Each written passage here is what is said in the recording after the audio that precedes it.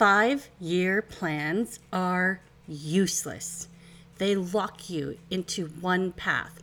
And if you deviate from that one path, you see it as a failure. If you don't deviate from that path, you dedicate yourself to that 5-year goal.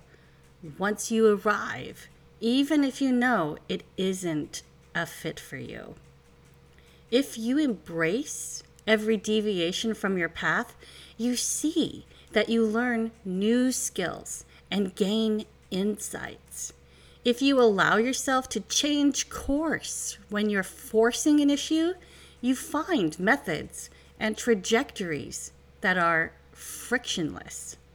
Failure isn't bad. It's a sign that the activity wasn't a good fit. Fantastic. Move on. Try something else. See if it's better. Remove friction when it comes to money, contentment, loving relationships, creativity, and well-being. Don't follow a 5-year plan. Seek out good things in each area: money, contentment, relationships, creativity, and well-being. Acknowledge the good things and release the rest. Honor the skills and insights you learned.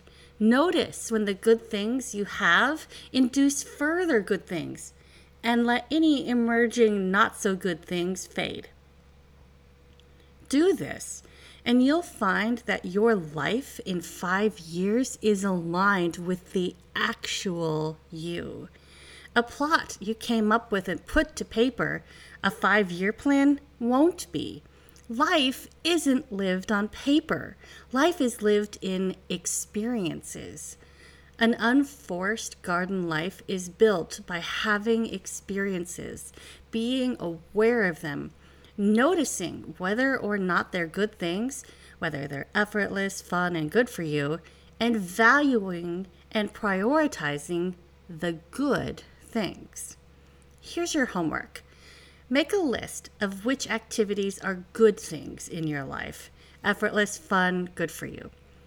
Jot down how much time you spend on each one of them per week.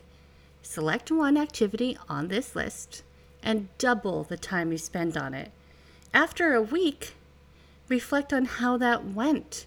And if it went well, commit to prioritizing that activity. That's it for this episode. If you enjoyed it, please share it with someone.